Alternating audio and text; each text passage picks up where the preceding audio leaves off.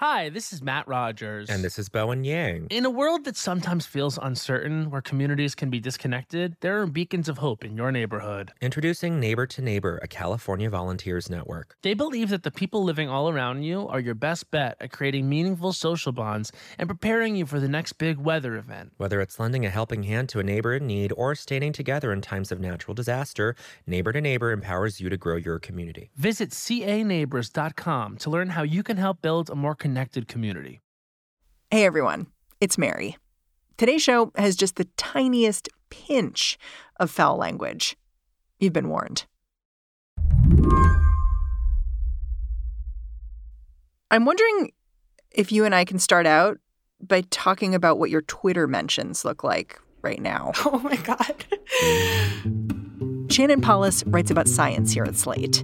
They were really, really bad after the piece published. I'm very addicted to Twitter anyway, and every time I opened up the app, it would just be like dozens and dozens of new notifications, a lot of them telling me to like eat, poop, and die. And I had to give my phone to Matt, my boyfriend, for a while. I was like, I can't be near this. It's causing me pain. What are people so upset with you about? I suggested it might be perhaps time for us as a collective group to consider that we don't need to mask all the time outside. You are being so careful. Yes. Shannon's article was titled, "It's About Time for Us to Stop Wearing Masks Outside." And plenty of public health experts, and even a writer at the stodgy New England Journal of Medicine, weighed in to say Shannon was right here. That didn't stop the Twitter warfare from escalating. I don't want people to feel scared. I want to be part of, the group neighborhood effort to combat COVID. I also think that this one thing that we've all agreed to do, and that also the government has agreed to help us enforce, it doesn't make scientific sense. Yeah, I mean, one person who pushed back on you online said that your piece, it was like suggesting it's time to put on a seatbelt when you think a car crash is about to happen. But I get the sense that you disagree with that analysis. I strongly disagree with that analysis. Walking down the sidewalk with a mask, just in case you come within 6 feet of someone or come within 6 feet of someone and need to stop and have a long conversation, that's like sitting in your car parked in the driveway with a seatbelt, just in case a car comes out of nowhere and slams into you. Today on the show, we fought over whether to wear masks in the first place. So I guess it only makes sense that now we're fighting over when and how to take them off. Shannon's on the side of setting your face free, at least some of the time. We'll talk about why. I'm Mary Harris. You're listening to What Next? Stick around.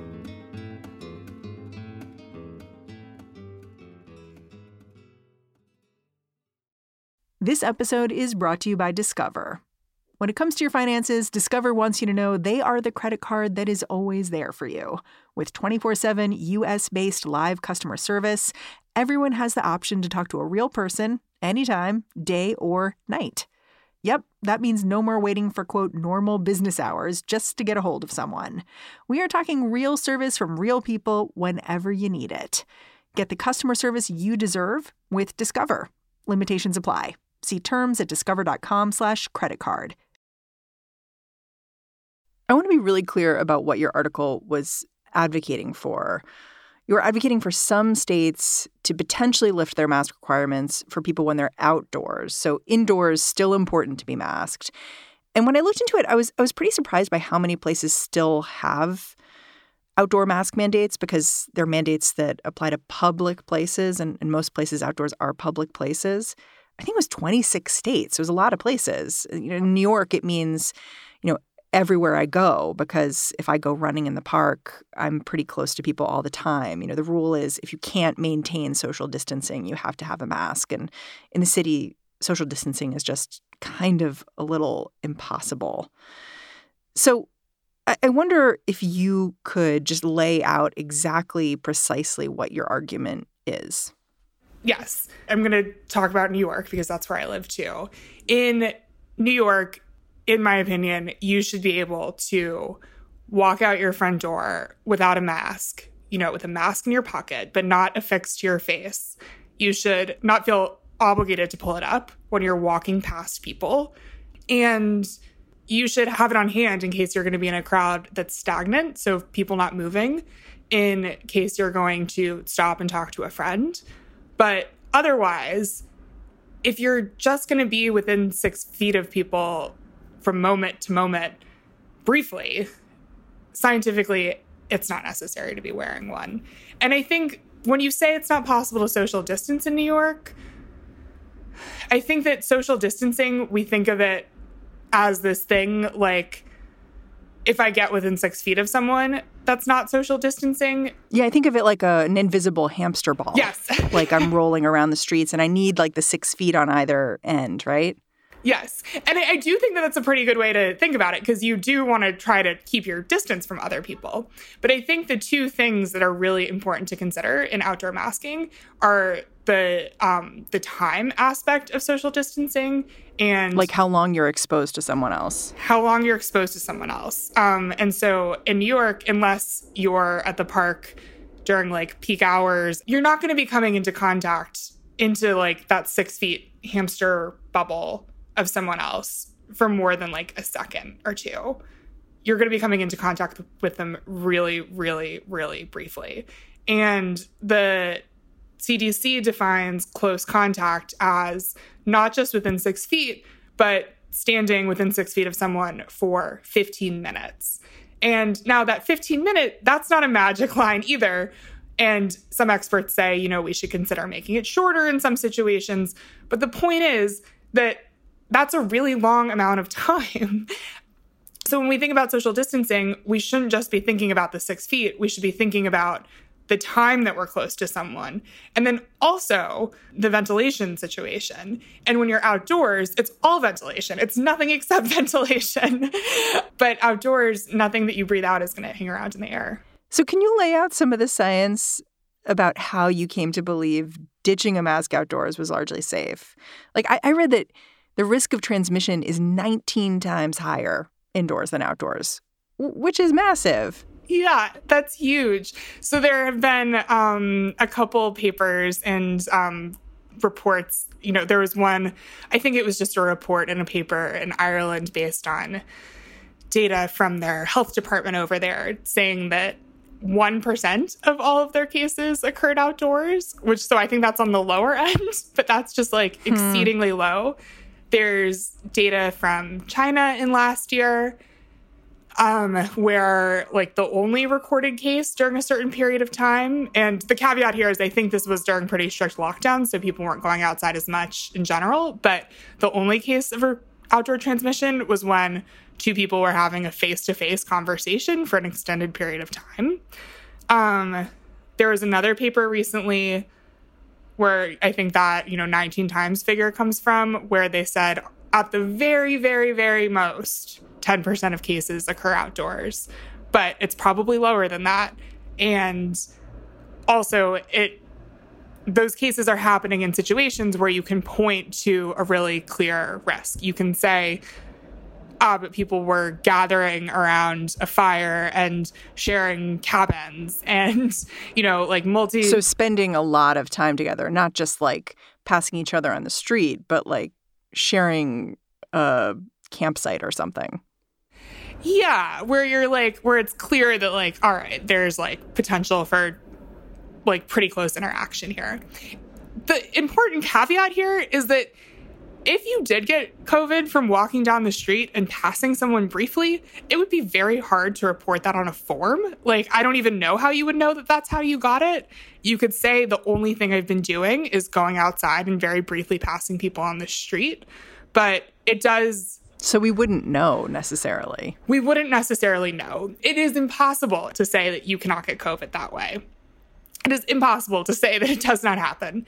However, if it did happen in this instance where you're passing someone on the sidewalk if it did happen often, we would just expect all of those other numbers for outdoor transmission to be higher. One physician you spoke to compared the risk to the risk of getting struck by lightning, because if you're passing someone on the street, you'd have to be inhaling and exhaling at exactly the right time.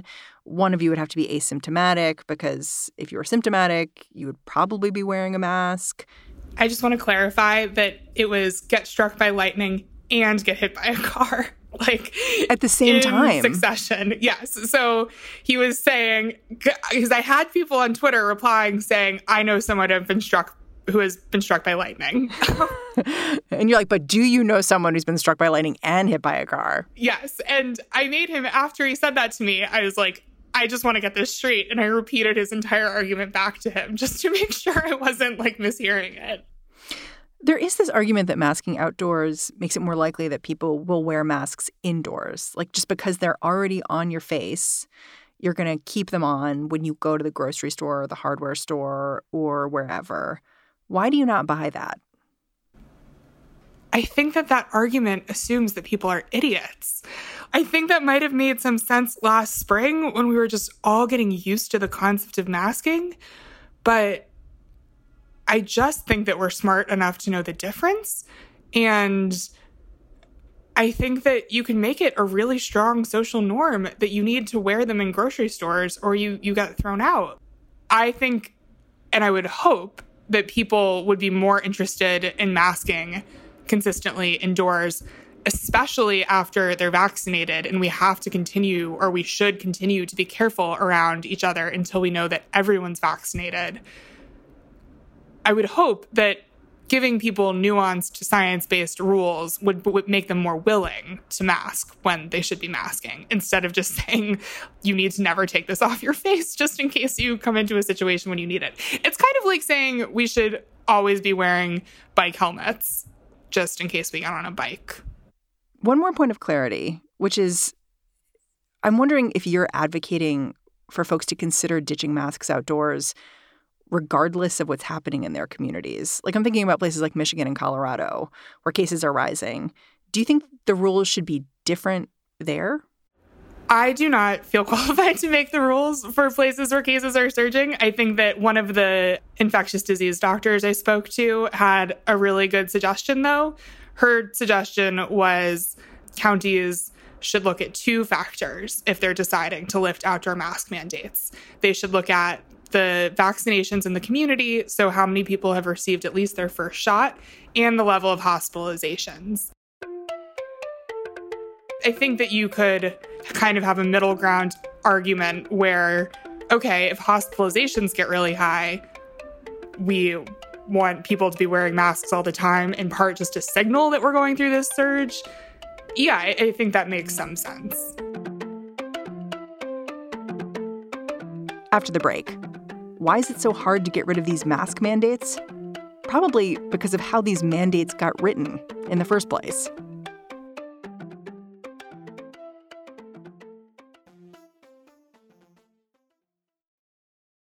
With Lucky Land Slots, you can get lucky just about anywhere. Dearly beloved, we are gathered here today to... Has anyone seen the bride and groom?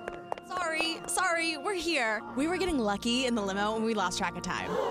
No, Lucky Land Casino, with cash prizes that add up quicker than a guest registry. In that case, I pronounce you lucky. Play for free at LuckyLandSlots.com. Daily bonuses are waiting. No purchase necessary. Void where prohibited by law. 18+. Terms and conditions apply. See website for details.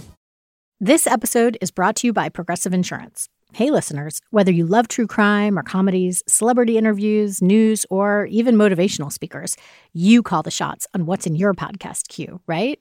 And guess what? Now you can call the shots on your auto insurance, too. Enter the Name Your Price tool from Progressive. The Name Your Price tool puts you in charge of your auto insurance by working just the way it sounds. You tell Progressive how much you want to pay for car insurance. Then they'll show you a variety of coverages that fit within your budget, giving you options. Now, that's something you'll want to press play on. It's easy to start a quote, and you'll be able to choose the best option for you fast. It's just one of the many ways you can save with Progressive Insurance. Quote today at Progressive.com to try the Name Your Price tool for yourself and join over 28 million drivers who trust Progressive. Progressive Casualty Insurance Company and Affiliates. Price and coverage match limited by state law. Can we go in the Wayback Machine and talk about how these rules got put in place in the first place? Like, I remember a year ago, lots of people were losing their minds about pictures of crowded beaches in Florida during spring break. At the time, why do you think politicians began to think we need masks on everyone's faces all the time? We got to lock this down. I think part of it was that if you remember a year ago, let's see it. So the CDC first recommended masks on the faces of all Americans at the beginning of April. And that was a massive flip-flop from where we were in the beginning of March, where you had health officials screaming that masks on civilian faces were not worthwhile and, should be saved for doctors. So my sense in hindsight is that a lot of it just came out of trying to pull this lever in the opposite direction of we said no masks, now we're saying masks, and we're going with that. And also a year ago, things were really confusing and they were changing rapidly. And it sort of made sense to just kind of go all in on one easy rule, which is wear the fucking mask. It was a course correction. It was a huge course correction. And yeah, it seems like that would have really been a difficult time to try to instill this nuance. And maybe back in April of 2020, we did really need to see a lot of people wearing masks just to get used to the idea of it. I mean, I'm being a little I was right. I have a piece in Slate from last April saying stop yelling at runners for not wearing masks. So I've been on the outdoor masks are overkill racket for a long time, but I can see in hindsight, why the zealous outdoor masking would have made a lot of sense a year ago. And also on the data side of it, I've been saying for a long time, as have a lot of people, that wearing masks in every single outdoor situation is overkill.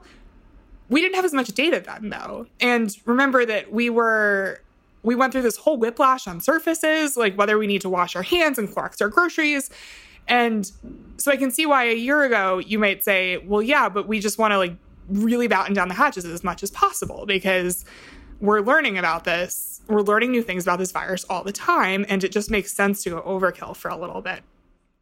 You talk about people's comfort level and how, if it makes people feel comfortable to wear a mask, they absolutely should.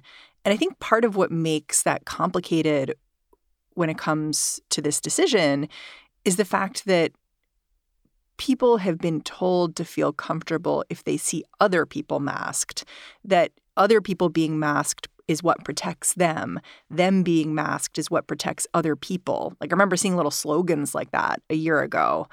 And so I think that's where this gets tangled up a little bit, where it is about personal comfort, but my personal comfort is about someone else making a decision, not me.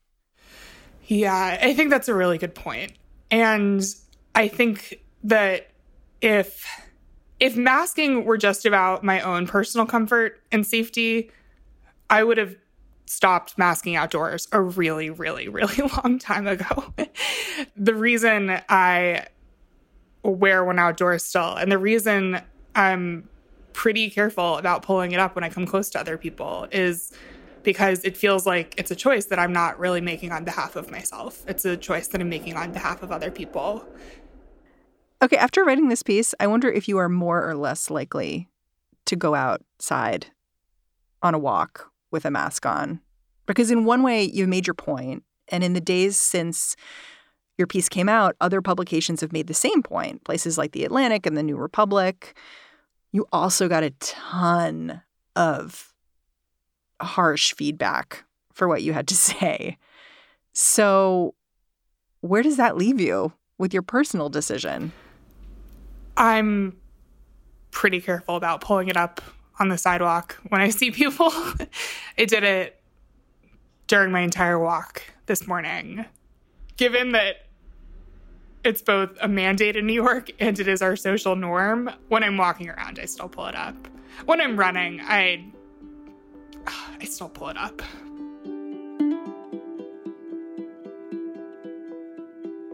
I think we've thought about the rules around COVID primarily as protective and locking down. And now we're in this position where maybe governments can be easing restrictions. And we haven't really thought about that. Like, we haven't thought about what it means to not just build all these rules around ourselves, but what it means to take them away and what it means to say, this is what post-pandemic life looks like. And I don't know if public health officials are used to that, to taking away restrictions, because we're so used to putting things in place and then maybe not taking them away for a long time later. Yeah, we're in a really weird period where things are getting better and they're also not getting better. And, you know, I don't see easing outdoor mask restrictions just as an acknowledgement that, like, some things are getting better. It's also, we've been in this for a long time and we know how to make rules now that are really effective. And we maybe know how to peel back rules a little bit in ways where the data are really clearly showing us we don't need to have them. For me, it really feels like, especially with the masking thing, we're all just like really tethered together in this group project to keep each other safe. And it's nice in a lot of ways, but we're going to know this is over. I'm going to know this is over when every single little decision I make like this isn't tethered to the rest of my neighborhood all the time. When you can get some individuality back. Yeah.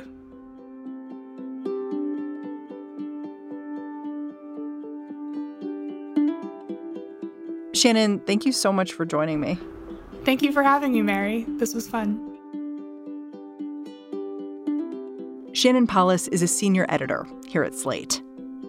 After Shannon and I talked, Dr. Anthony Fauci showed up on ABC's This Week with George Stephanopoulos. Let's talk about masks. I mean, you're seeing more and more talk about it. I know the CDC is looking at perhaps revising their guidance about wearing masks outdoors at this time. What's your best guidance on that at this point?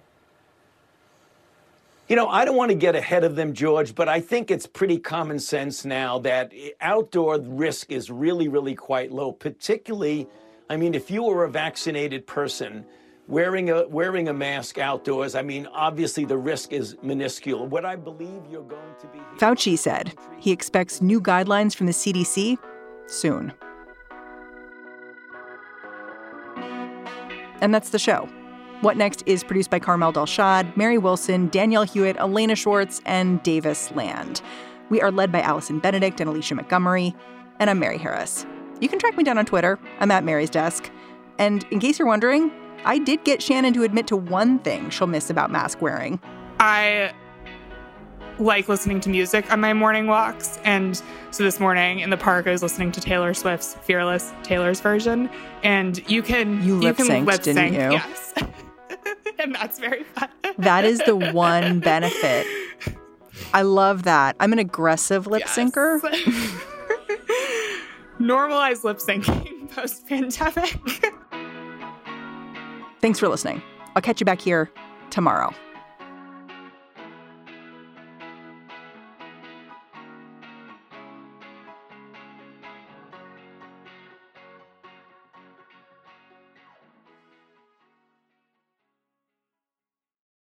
Hi, this is Will Friedle. In a world that sometimes feels uncertain, where communities can be disconnected, there are beacons of hope in your neighborhood. Introducing Neighbor to Neighbor, a California volunteers network. They believe that the people living all around you are your best bet at creating meaningful social bonds and preparing you for the next big weather event. Whether it's lending a helping hand to a neighbor in need or standing together in times of natural disaster, Neighbor to Neighbor empowers you to grow your community. Visit caneighbors.com to learn how you can help build a more connected community. Neighbor to neighbor, it takes a neighborhood.